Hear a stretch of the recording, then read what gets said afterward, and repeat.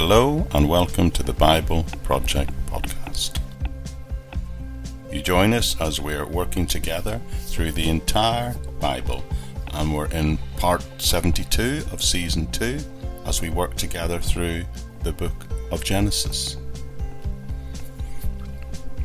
There's always an opportunity to go back to the very beginning and join us in this journey, which will take quite a number of years to work together through the whole of the Bible.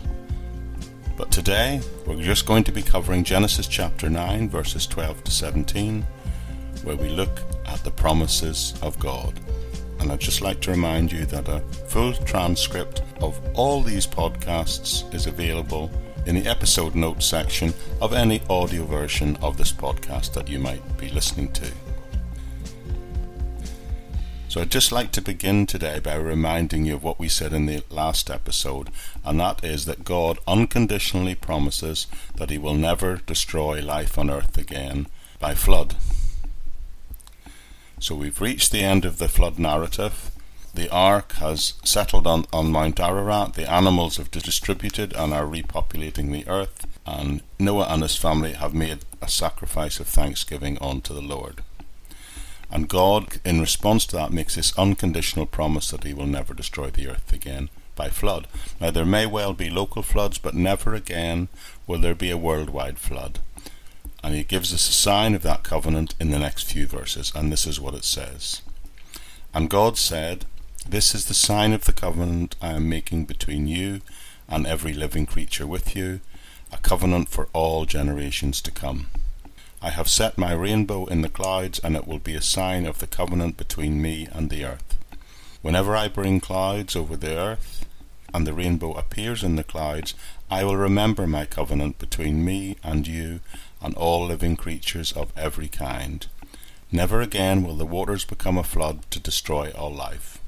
Whenever the rainbow appears in the clouds, I will see it and remember the everlasting covenant between God and all the living creatures of every kind on the earth." So God said to Noah, "This is the sign of the covenant I have established between me and all the life on earth." So there you have it. God says He's going to give us a rainbow as a sign of that promise, because life is precious to Him. And because of that, He makes an unconditional, universal, everlasting covenant with all people to never again destroy the earth by flood. And the visible sign of that promise is the rainbow.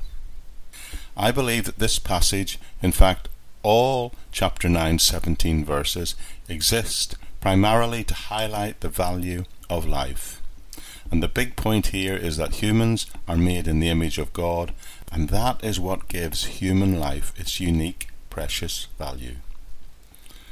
So let me conclude this section on chapter 9 by making a couple of observations and summarizing where we've got up to so far. One lesson we can learn from this is that spiritual blindness and sin will produce catastrophes on a regular basis. That's something modern people are very aware of at the moment, well, in principle anyway, because we're becoming more and more concerned about the environmental destruction and potential catastrophe that might be awaiting us. But this fear is a continual reactivation of an archetypal idea contained within this flood story.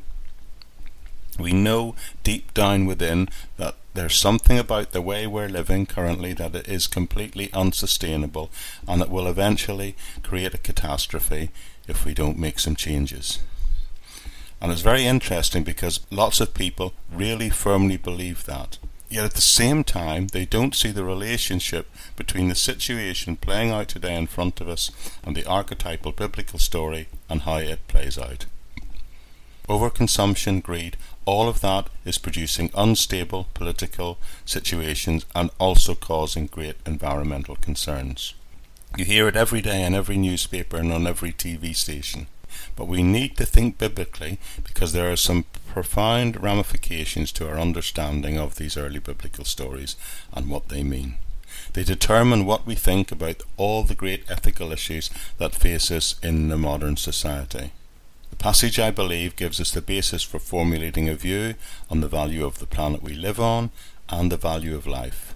If we didn't have these Bible passages, then we wouldn't fully understand our stewardship of the earth, and we wouldn't know how to treat people any differently to animals. Without the Bible, you can easily reach a worldview that you're allowed to do exactly what you want, even to the point of slaughtering innocent people just because you decide to do so. Without the Bible at your core, you don't have a sense of the true value of a human life. So here are what I believe are the overriding principles contained in these first few chapters of this first book of the Bible. Primarily, human life is valuable, but it's valuable because we are made in the image of God. That's the one thing that we ought to walk away from this passage and what we studied so far together, and that is that you and I are precious because we're made in the image of God. Get that principle down, and I think you have the basis for thinking through the value of life and the meaning of life from a biblical point of view. It helps you to avoid embracing extremes where you can see humanity as just a cancer on the planet, or all life is so sacred that therefore even the killing of animals or insects is wrong, to the other extreme where nothing is sacred and therefore life itself becomes cheap and worthless. This biblical teaching should inform your worldview on a wide range of issues. Now, this on occasion can get intensely personal, because it means that if you're precious to God, then you're precious whether you're a little premature baby lying in a cot, or you're a 90-year-old soul lying in your bed, or a hospital or a nursing home. Because you are precious to God, because the Bible teaches that every one of us, all human beings, are made in the image of God.